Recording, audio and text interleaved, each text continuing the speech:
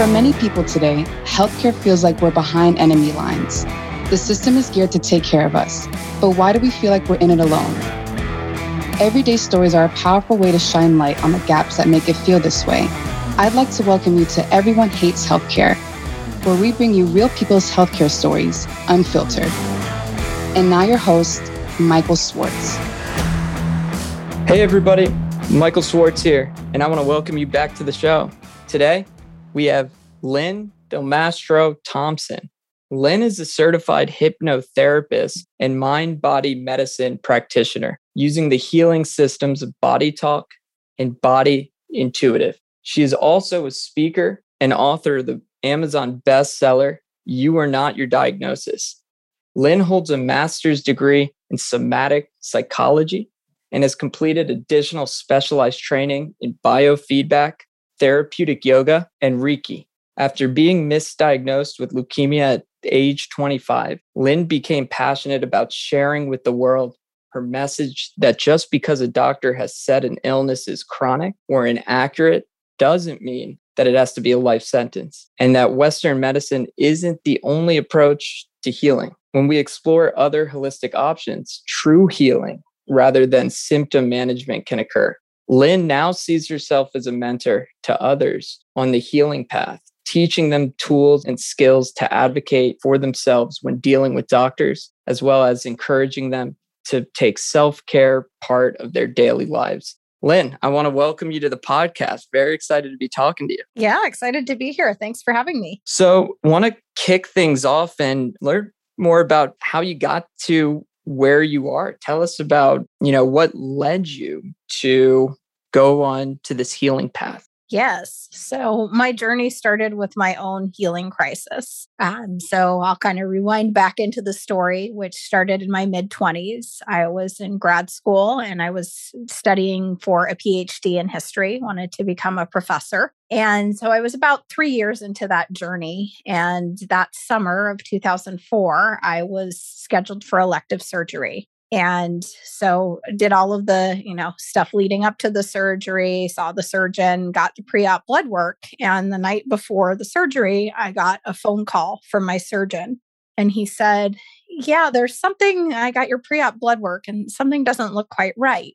And I started to panic. And he said, don't quite panic yet because sometimes things happen, in labs and mistakes are made. So why don't you just run back over to the hospital? They'll draw some more blood and they'll run the test again just to make sure. So I did that and I get back home and probably an hour later, I get another phone call from him. And he said, yeah, it's not a lab error. Unfortunately, I can't do surgery on you. There's something wrong with your blood work. And I was just left with kind of that at that point. Like he told me, go see your primary doctor as soon as possible. I can't do surgery. And as you probably can imagine, just getting that news and having no idea of what he was referring to being off was pretty scary and just kind of hard to sleep, hard to relax that night. So I go to the primary doctor, I believe, the next morning, and he proceeds to run a whole bunch more blood work and more tests. And the next thing I know, a day or two later, I get this phone call from a doctor who I have never met before, which is, if anybody's familiar with the medical system, that doesn't really happen. Like you don't just get phone calls from doctors you don't know. So as soon as I got that phone call, I was kind of freaking out. And he said, how are you doing? I said, other than freaked out because I don't know who you are or why you're calling me, I'm okay. And he said, well, okay, if you don't have any symptoms tonight, you can stay home tonight, but I need you to come to the hospital tomorrow and meet me. But if you have any symptoms tonight, come to the hospital. And looking back on that part of the story now, I'm kind of like, wow, I didn't even think to ask him what I should be looking for.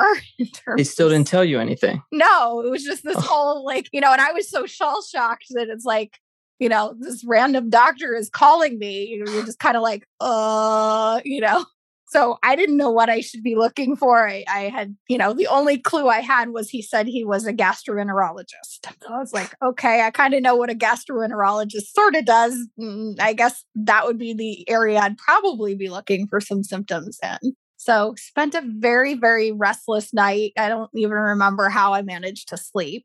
and no weird symptoms appeared. So I report to the hospital the next day and he meets me there and he says, we need to start doing some tests, but we think that maybe what's happened is that you've clotted off the veins that drain your liver. And my brain went, that's not supposed to happen, I don't think. And we're going to figure out why this happened and what to do about it. So I go through the whole process of, another specialist having to come in who attempted to do a bone marrow biopsy. And that was very excruciatingly painful. I could not tolerate it because I was only given just a little local injection. I still remember that part of the story where, he just said to me, all you're going to feel, Lynn, is a little bit of pressure. And, I just took his word for it, even though I'm thinking in my brain, like bone marrow biopsy doesn't sound like it's an easy thing, He's the doctor. And it was not just a little bit of pressure, way more pain than I could have imagined possible. He had to stop, doing the procedure. Goodness. And so I think this was a couple days into, I was admitted into the hospital. They're doing all these tests, more blood work, I think I went for CT scans and things like that. And they confirmed, yes, you've clotted off these veins that drain your liver.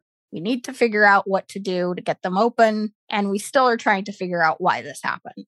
And they said, we've never done this procedure that they have to open up the veins of the liver. So we're going to send you somewhere that's done this before, which was definitely a relief not to be, a first time patient. Yeah, don't want to be the first time. No, in a medical field, you don't want to be, the guinea pig. So they transferred me up to a different hospital because I was in a smaller community in California at the time. So I went to a major medical center and they did the process to balloon open the portal veins of the liver and then continued with the process of trying to figure out the underlying cause of the clotting. And so I went through another bone marrow biopsy, this time with a lot more pain medication so that they could actually finish it. And I was in that hospital for probably close to 10 days, going through all of the poking and the prodding and, just the horrible experience. If anybody's been through, diagnostic process and being in the hospital, it's a long haul. And finally, they came up with a diagnosis. And the diagnosis that they gave me at the time was chronic myelogenous leukemia. Oh my goodness. So in the span of 2 weeks, I went from seeing myself as, just a healthy 25-year-old, doing my life, not the happiest person in the world, to somebody who was given a diagnosis of leukemia. The thoughts must have just been racing at this time. I mean, I still can, that moment, it will probably never go out of my mind. The scene of being in the hospital room, hearing the word leukemia and immediately just racing to what did that mean? Like, does that mean I need chemo? Do I need a bone marrow transplant? So you get this leukemia diagnosis. What'd you do? Like, where do you turn to? Basically you're kind of dropped with this bomb in your lap. And then the doctor talked to me for a few more minutes, answering a few of the questions that were racing through my mind. No, you don't need to go through chemo or have a bone marrow transplant. You're just going to start taking this medication that's supposed to treat this underlying genetic mutation that they believe causes CML. And basically it was like, okay, well, now you get to go back home to your life and start seeing the doctor who was the one who did the first bone marrow biopsy or attempted to, and kind of a good luck situation, It was left to me to kind of pick up the pieces really and try and figure out, like, how do you just cope with the fact that you feel like a nuclear bomb just was set off in your life, and what are you supposed to do? And at 25? At 25, when, you think I have my whole entire life ahead of me, at first, when all of this happened, I had zero symptoms of anything. Eventually I did develop my belly got all distended because my liver wasn't able to work properly. So I had all of this fluid in my belly, but it was just surreal to go from, just going about your daily life to being told you have leukemia. So 25 years old, you've just been diagnosed with leukemia. Take us through, like, I can't imagine like where you would turn, especially knowing how crazy the healthcare system is and how complicated it is. Where did you turn? There, initially there wasn't a whole lot that I found to turn to. I think fairly early into the process, it was recommended that I start going to a support group. And I absolutely didn't want to go to a support group for my own mental well-being. Like the idea of being kind of with a bunch of other people going through, cancer treatment was like, I don't want to hang out in that environment. Like I knew it would depress me further. Yeah. For some people that might be a great resource, but for me, it was like, no, hard pass. Doing what's right for you. Exactly. And support groups can be great for some people. It just, I knew in my bones that it was not for me. It was going to just bring me down, if anything. So I tried for a bit to just kind of go back to living my life. Like I tried to go through the motions of doing my graduate school program and, my day-to-day life and, doctor's appointments and this and that. But what I started to experience was, my doctor kept saying he would run this particular lab test after I had started the medication they put me on. And he would say, oh, it looks like the medication is working. And I actually started to notice my health was not improving. My health was actually getting worse. So it was a very confusing experience to be told one thing. And then, over time, I started to just lose an incredible amount of weight, like an unhealthy amount of weight, and not to really be taken seriously when I would say I don't feel better. Like I would go see that same doctor, in my mind had tortured me in the hospital. And the appointment, he would look at the lab tests. He would say, well, how are you feeling? And I would say, I don't feel well, and I would give him my list of what didn't feel good to me and, what was wrong. And he would quickly say to me, well, you look great, which was, I knew, a lie because people were starting to tell me like, Lynn, you don't look well. You're losing all of this weight, So he was like lying to me. And I knew it was not just, it didn't jive with my lived experience. Yeah. And I started to keep asking my primary doctor, could you send me to a different hematologist? Like, I don't feel like this is, this guy is not listening to me. If you say to somebody, I don't feel well, and they tell you, you look great, like there's a big disconnect there. And Yeah. I couldn't get a referral to a new hematologist. They wouldn't give you one? He wouldn't. I kept saying, isn't there someone else here in town? And he said, oh, trust me, we went to medical school together. This guy is the best in town. And in my mind, I'm thinking, if this guy is the best in town, that's scary. Like he doesn't listen to his patients. But, the way the healthcare system is, you need a referral. You can't just be like, oh, I'm going to just go see a new specialist. Your insurance won't pay for it without your doctor giving you a referral. It's like a checklist too. It's like they have a process. It just sounds like the doctor was just going through the process, not really trying to understand you. Mm-hmm.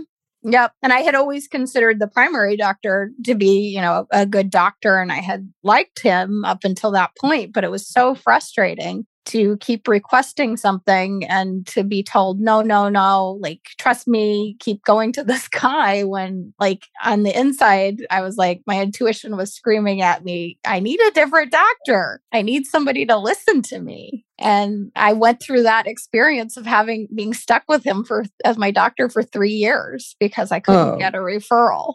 So what do you do in that situation where you need to go to a different doctor? Mm-hmm. You don't feel like this doctor really is understanding or even listening to you. What do you do? Well, the first thing that I actually attempted to do was I attempted to go back up to San Francisco where I had been in the hospital that they did the diagnosis. And I attempted to go to their outpatient hematology clinic and kind of asking basically for, a reevaluation or, somebody to look at my case. And so my parents had traveled to be with me to do this. We had to drive like 5 hours to get to this hospital. And we get to this appointment and sitting there, and the doctor opens up. Well, she says, "Okay, what can I help you with?" And I explained, I'm here. This is the diagnosis I was given. I don't feel like I'm getting better. She opens up the file folder on her desk, and there's not a piece of paper of my case history in her file. Oh, fantastic.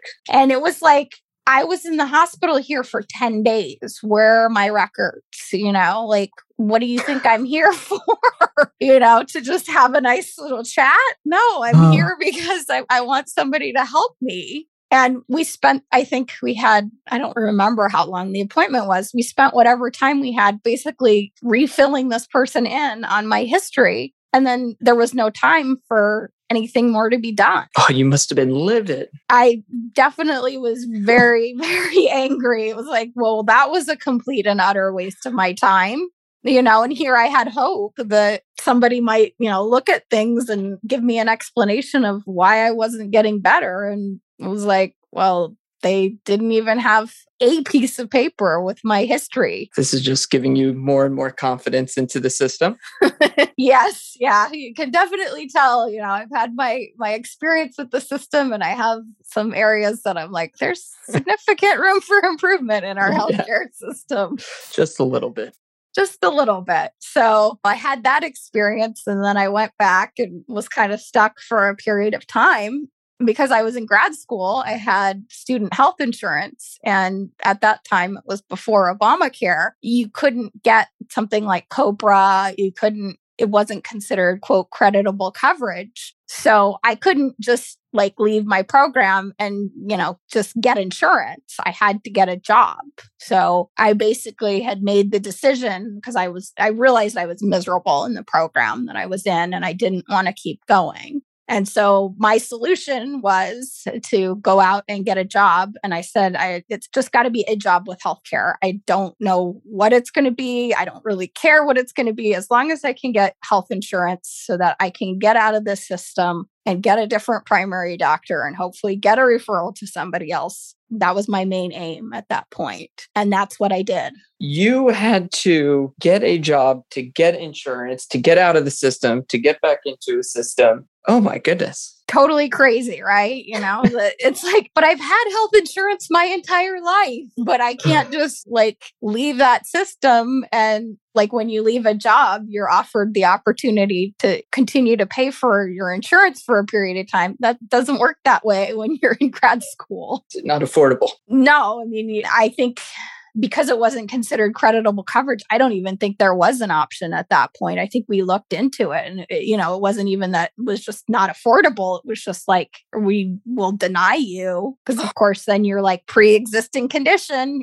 She's got leukemia. We don't want her on our plan. Yeah, too much cost. Exactly. So that was my only route, and thankfully, I did find a position where I could get insurance, and I wasn't really quite healthy enough even to manage the working. It was a struggle, but that was my only way to get out.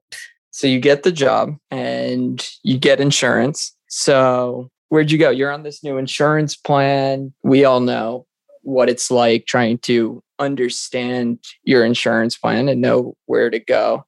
Right. Take us through this process of picking up the pieces of... where do I go next? I can't remember exactly how I navigated finding a new primary doctor. I think I, did some research. Luckily, I had lots of experience in knowing how to do research because I was studying for a PhD. Yeah. So, I looked into different doctors, and one that would accept my insurance and one that hopefully had some, good reviews. Found one, and I went to my initial appointment to establish care. And I said to her, number one thing I want from you is a referral to a different hematologist. I cannot see this doctor anymore. Please, you've got to help me. And she did. She said, yeah, I'll give you a referral to somebody else. So she wrote me a referral to a new hematologist, and it was that easy at that point, and went to see the new hematologist. And I brought in a stack of paper records that must have been 2 to 3 inches thick worth of paper. My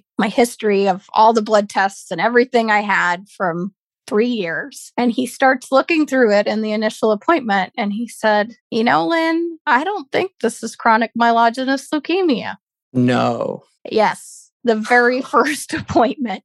He asked why I was there. I said, this is the diagnosis I've been given. I don't feel like I'm getting better. I'm getting worse. I'm unhealthy. I'm skinny like a skeleton. Like, what's going on? This doesn't make sense to me. I keep being told my lab test looks good. Then why do I feel like I'm moving my way towards death's door? And, he reevaluated in that appointment. And he said, I'm going to have to do more tests, of course, to confirm this. But he said, I don't think it's that. And he said, maybe it was a later appointment, but I remember him saying, I don't even know why they would have chosen this diagnosis, because this type of leukemia has never been correlated with the clotting off of the portal veins of the liver. The correct diagnosis has been in, numerous people, but there's never been anybody that he had ever seen where the two were correlated with the leukemia diagnosis. So I'm like speechless right now. Yeah, you can imagine. Yes. I can only imagine being in your shoes. So what was the diagnosis in the end? A different blood disorder, something called polycythemia vera. And I had never heard of that before in my life. And for people who've never heard of that before, it just basically is a blood disorder where my body produces too much of the different blood cells. So too many white cells, too many red cells, and too many platelets. So, and this is a couple, like 3 years, you said? Yes. So 3 years. Do you have any idea, and if you don't want to answer this question, it's fine. But do you know how much money, forgetting about what your insurance covered, but did you ever see the bills on the 3 years of this misdiagnosis? I didn't see the bills, but I know that it had to be a lot of money. The particular drug that they had put me on for the CML, it was so expensive that I actually had to get through the pharmaceutical company, them to basically give it for free, because it was $8,000 a month. And did you need that medication? Ultimately, no. I didn't ever need it. And the other thing that it actually made me do, because I had to be on a blood thinner, and this particular medication interacted with Coumadin, which Coumadin is, a pretty inexpensive medication, but it was causing all sorts of interactions. I had to switch over and be on Lovenox, which is an injection, and that was $5,000 a month. I had to get the pharmaceutical companies go on the free option where they would provide it, because $13,000 a month for 2 medications, who can pay that? Yeah. And you've been told that these medications, you need to live. Mm-hmm. Yeah. I mean, one, I was told was going to, help treat the chronic myelogenous leukemia, and the other one was going to make sure I didn't clot again. Wow. So all this craziness, it's mind-blowing that this is legal, that the doctor could go through this and not really listen to you. So you go to this new doctor, you get this new diagnosis, and was the road a little easier from there? Yes, definitely. Once I was given the correct diagnosis, so I changed medications. It was actually a medication I tolerated a lot better, because the part of the story I didn't mention is that medication I didn't need had some really fun side effects of lots of nausea, especially. The correct medication, I didn't notice really any side effects from it.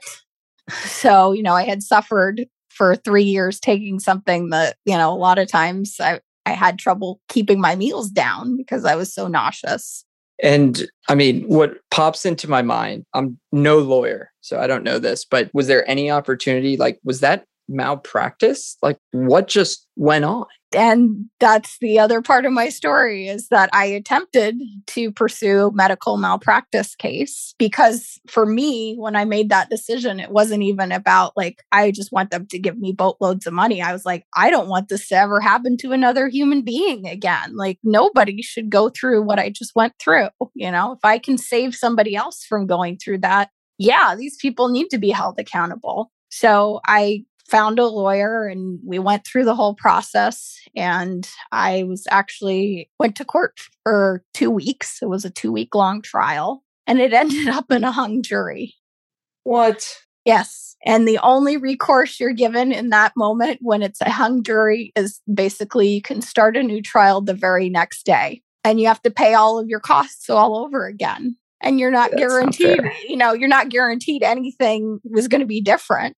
It could be another hung jury. It could wind up going in the other party's favor. And so my parents and I at that point just decided we're done. Like, this is not, we can't do this again. I couldn't go through another 2-week trial. Yeah. It's just mind blowing that that could even happen. So tell me, like, what was it something during that process that led you to what you're doing now? Tell us about, were you just so fed up with the healthcare system that it led you to looking at healing, not just, what's wrong with you and we got to treat that? Yeah. So kind of my journey with kind of alternative approaches to health started in that 3-year period while I wasn't really being helped by my doctors. I think probably about a year in was when I started to explore some other things, because the first thing that I was dealing with was just, I was anxious all the time. Like, my stress level was sky high and I just didn't know how to manage what was going on. And so I remembered when I had been a teenager, I had gone for something called biofeedback therapy when I had gotten horrible migraines. And I knew that biofeedback was also used for stress. And so I said, well, nobody seems to be helping me in this system. I at least need to learn how to deal with this and manage my stress. So that was kind of my first step in that direction, was to go see somebody who did biofeedback and who could teach me basically how to calm my own body down, how to regulate my nervous system. And then after that, kind of another part of the whole trauma I went through in that 3 years was a year after my diagnosis, my best friend passed away very, very suddenly. And she actually died of a blood clot after having her tonsils removed. So it struck very close to home. We were 18 days apart, our birthdays. So it was like this wake up call of like,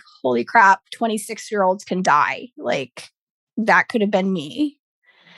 And I sunk into a very deep, dark depression after her death. I think I had some survivor's guilt. Like, why did I survive what I went through the year before and she died? And so then I started to go to therapy, because I just basically fell off this cliff of depression.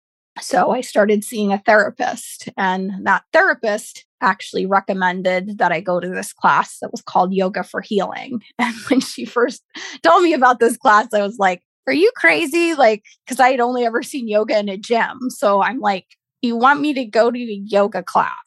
I have some days where it's hard to walk across the room and have energy. I'm sick, right? And she goes, no, Lynn, it's not what you're picturing in your mind. Please just go try it once. It's very different than what you're thinking. And so I said, okay, I'll trust you. And I went, and it was this class where we spent basically the whole time lying on the floor, with blankets and pillows and, props under us, and breathing and just being very gentle with our bodies. And that was another step in my process of, I think in that class, when I look back on it, what I learned was that my body wasn't the enemy. I came from that place of my body had betrayed me when I got this horrible diagnosis to, oh, maybe my body has always been trying its hardest. I needed support to help it because it was doing the best it could. And those two things were kind of the starting point of me transitioning into looking at other systems of health and healing. And after that, I kind of became the yes woman for things that came along. Exactly. Because I was like, well, these two things seem to be helping me, So then I started going to an acupuncturist. I'd never had acupuncture before. I actually had been active in ballroom dancing in this time period at some level. At certain points, it was very hard because I didn't have a lot of energy and stamina, but it was my mental health was supported by this. And this coach that I had worked with, her husband, he said he did something called Reiki. And I was like, what's that?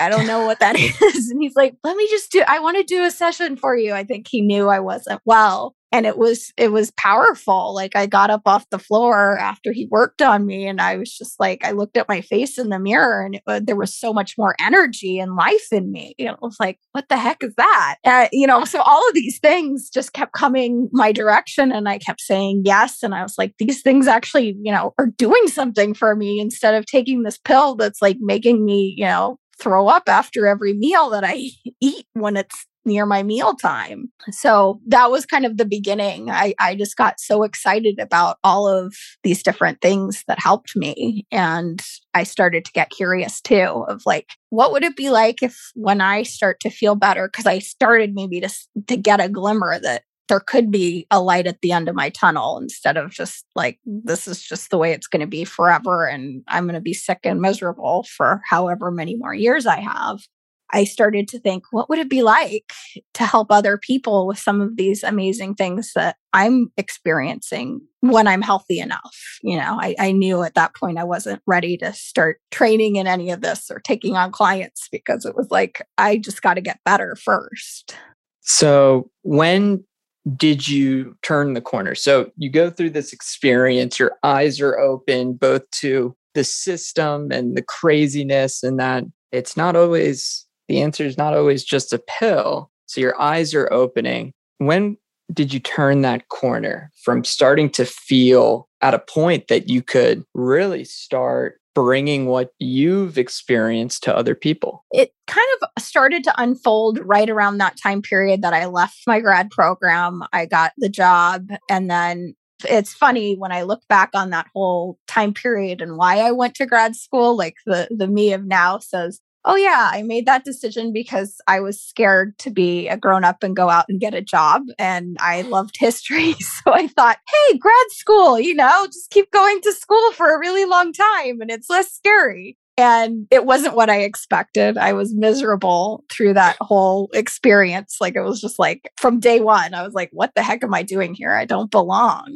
And as soon as I let go of that, because even before I got sick, I kept saying, I don't really like this program, but I don't know what I want to do with my life. And as soon as I said, I'm leaving the program, I'm getting a job, I'm just going to get insurance, it was like everything started to get clear because I let go of the thing I had been clinging on to like it was a life raft when really it was probably what was making me sink further and further, because I was making myself unhappy and telling myself lies that, oh, grad school isn't supposed to be fun. It's supposed to be miserable and hard. And, you should struggle and be unhappy. That's a big decision. And I think it's so important for you to, be passionate and enjoy what you're doing in life. So you're having that eye-opening experience and you making that decision. There's a lot of people out there that feel chained and they're stuck and they keep on going. Like, how did you push yourself to say, okay, or was it a symptom of all the symptoms? I think it was just finally getting to the point, like, I couldn't do it anymore. Like, my spirit was so unhappy at that point. Like it just felt like there was no joy in my life. And things almost felt like they were worse in the program because I wasn't really getting a lot of understanding from the advisors who I was working with. It was just like, for example, when my friend died, they were sympathetic at first. And then it was kind of like, okay, well, aren't you over that already? Like, get back to being productive again. Like, start working on these things you need to do. And it was like, do you realize like how that shook me to the core? It was just, I saw that system for what it was. And I was like, how am I going to live the rest of my life in this world of academia where it seems like all these people that I'm dealing with are really dysfunctional and not the kind of people I want to be surrounded by? You're getting hit by two systems. Academic system, don't get me started with that, with all the, I have tens of thousands of dollars worth of debt and I didn't even go to graduate school. And then the healthcare system, which is creating so much debt all at the same time. Yes. Yeah. I was fortunate for me with grad school. I didn't end up with a crazy amount of student debt, but yeah, it's crazy how much debt so many people are in after going to school. It was such a broken system too, to feel like, 6 weeks after somebody who was basically, I felt like she was my sister, as an only child and we were very close. Like, oh, aren't you back to normal yet? What's wrong with you? Like, no empathy. No empathy at all. It was like, just, okay, well, turn that part of you off and just get back to, doing these tasks that we need you to do. Keep on working. Which is, a bigger symptom of our society in general. I mean, there is a lot of that in the corporate world too. It's like no understanding for people going through what they go through. I think that's what's so amazing about what you're doing, that it seems like you take in these multiple life experiences that you've had and you've taken it and put it all together and really look at, it's not about this is your problem and this is how you get better, but each person is different, and your eyes were open to new ways of treating and all the craziness you went through. And I think it's incredible you bringing this to other people. Thank you. Yeah, I think it's so important that we start to see the systems that we have, don't always serve us. And our bodies are amazing. I think that's what I marvel at every day is our bodies are truly amazing, but the medical system doesn't necessarily see it that way. And when we start to get curious about why is this happening for this person? Why are they having this particular issue? Rather than, oh, okay, let's just slap a diagnosis on it and then figure out the prescription and send them on their way. The why is so much more important of, what is the body trying to communicate by this particular symptom or problem that the person is experiencing. So, and I think that kind of leads into your book is called You Are Not Your Diagnosis. Tell us a little bit about that. Like when you work with new clients, how do you guide them through like that book, the insight? How do you look at things? I look at our bodies as always trying to heal. And it doesn't matter if someone comes to me and says, this is the medical diagnosis I was given, or if they say, I don't know what's going on. Like I have problems with my digestive system or, these problems with X, Y, or Z. The diagnosis really doesn't matter. Like that's just a label. And sometimes the label can be useful and oftentimes it has its downsides too. As my story shows, it can be wrong too. It's not always correct. So I look at helping the person explore what is going on, what the imbalances are in their bodies and what does the body need to restore health. And a lot of times, it's giving people tools and resources to help them deal with the stress in their life and deal with traumas that they may have experienced and process and integrate and release the trauma, because what we don't heal also follows us in our health. So you could have had something happen when you were 5 years old and you never made sense of it or processed it, and it's going to affect your health later in life. Everything's so interconnected. I mean, there's so many studies on how mental health is connected to medical costs and dental health is connected to medical costs. Like all these things are interconnected. And I think it's the way you look at things is powerful when you think of healing as a whole and not just if this is what you have, then that is what you need. Right. It's not that kind of a cookie cutter formula. I always say, take, for example, just a simple symptom like a headache. There could be like dozens of reasons why someone has a headache. It could be as simple as they're chronically dehydrated, like they barely drink any water. It could be more emotional, it could be there's actually something like a tumor in their brain. There's so many reasons. If you ask Google, it will be the worst case scenario and you'll be freaking yourself out and thinking you're on your deathbed. Exactly. So you do not want to put headache in Google. I tell you that much because I've done that. Oh God, I've had this headache for so long. You go on Google because you think it's the right move. And next thing you know, you're just scared and you don't want to go see the doctor. So don't use Google. Right. if possible. Exactly. Exactly. Because there's so many other things it could be. So my work with people is to be curious.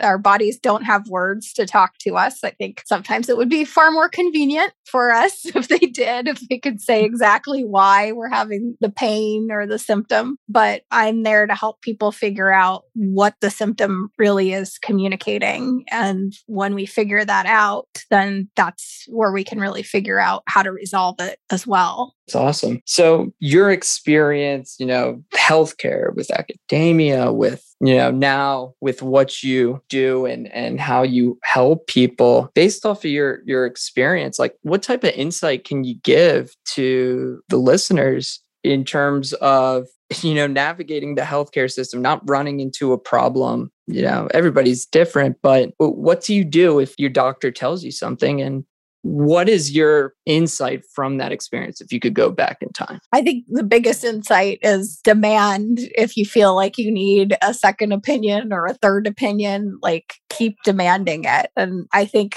if I hadn't have been 25 and kind of unsure of myself in the world, I probably would have pushed that doctor a little bit harder, that primary doctor who kept saying, no, trust me, he's the best. I would have just said, look, I need you to give me a referral. I cannot keep seeing this doctor. So you have to sometimes get really fierce and be your own advocate. And potentially, if you struggle with that, ask a friend or a family member to come support you in that appointment and just, say, this is my right.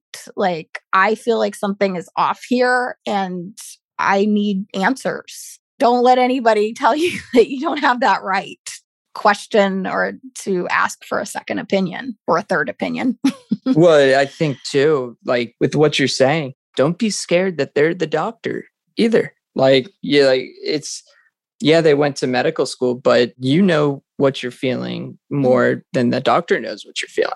100%. You're the one that lives in your body 24/7. And any doctor that doesn't want to take account of that and take that into consideration when you share that, I always say run for the hills. I had an endocrinologist a few years ago, and I had to see her because my other endocrinologist moved to Kaiser and I wasn't in the Kaiser system. So, you can't see a Kaiser doctor if you don't have Kaiser insurance. So I start seeing this other endocrinologist, and she had tested my thyroid labs, and she said, oh, this looks too high. We need to reduce your thyroid medication. And so we did. And as soon as, not a couple weeks in, I started just getting very, very exhausted. And I would have to take a nap. And I was like, this is not normal for me. Like, I'm normally rarely, everybody takes a nap here and there, but I'm not like every day I need to lay down and take a nap person. And so I told her that. And then she ran the labs again. And she said, well, it's still too high. I want to lower it again. And I said,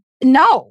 I cannot live my life with you trying to decrease this and, me taking a nap every day. I was in my 30s at that point. I was like, this is not normal. And she was just dismissing me and saying it was like this mere coincidence that I started needing naps when she decreased my thyroid medicine. And I never went back and saw that doctor again. She discounted my personal lived experience, even when I tried to explain it very clearly to her. It was like, you don't have a right to be part of my healthcare team. If you get dismissed in that way, find somebody else. And I think it's so important, and you've experienced more than anybody else, but you have a doctor, a care team that takes the time to really understand what you're feeling. And on the other side of it, that you have that trust.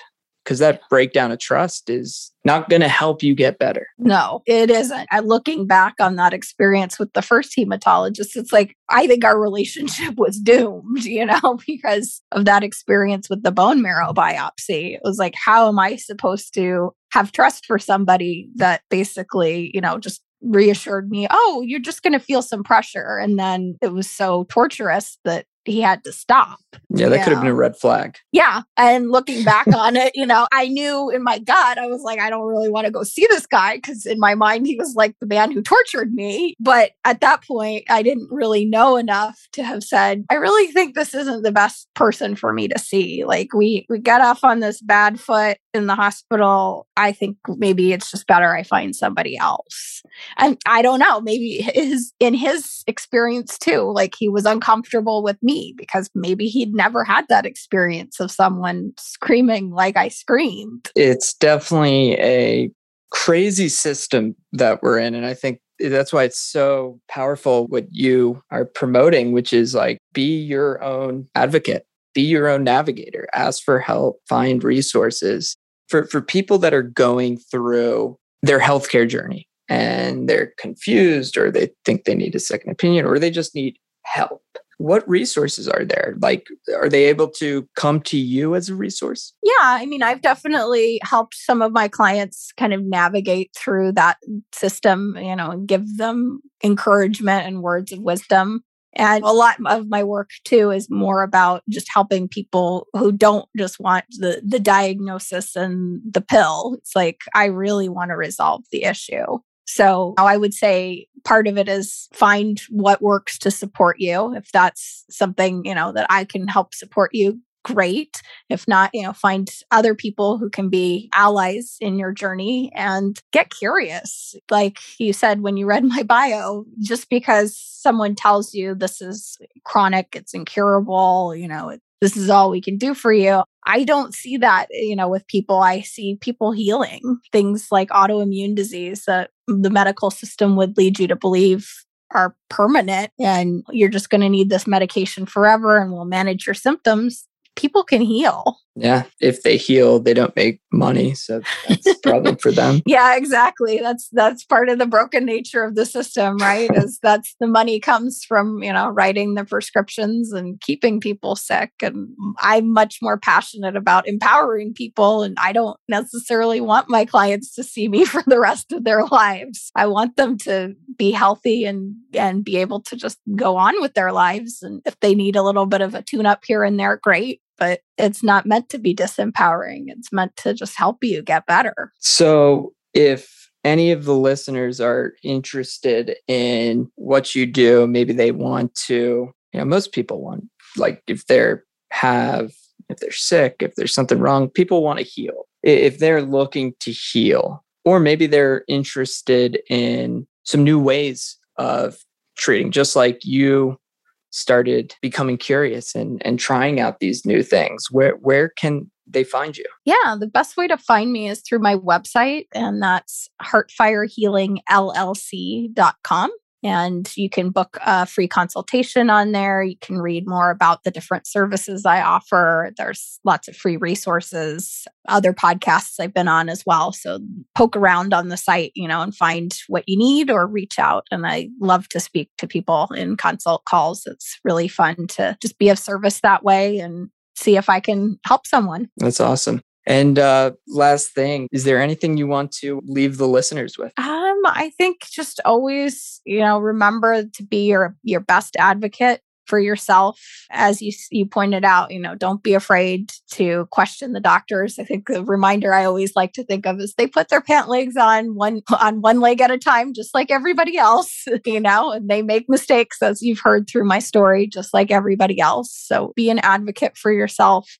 And always believe, I believe in the incredible power of our minds. So what you tell yourself about your health is going to tremendously affect your health, both for the positive or for the negative. So really examining, what do you want to believe about what's possible for your health?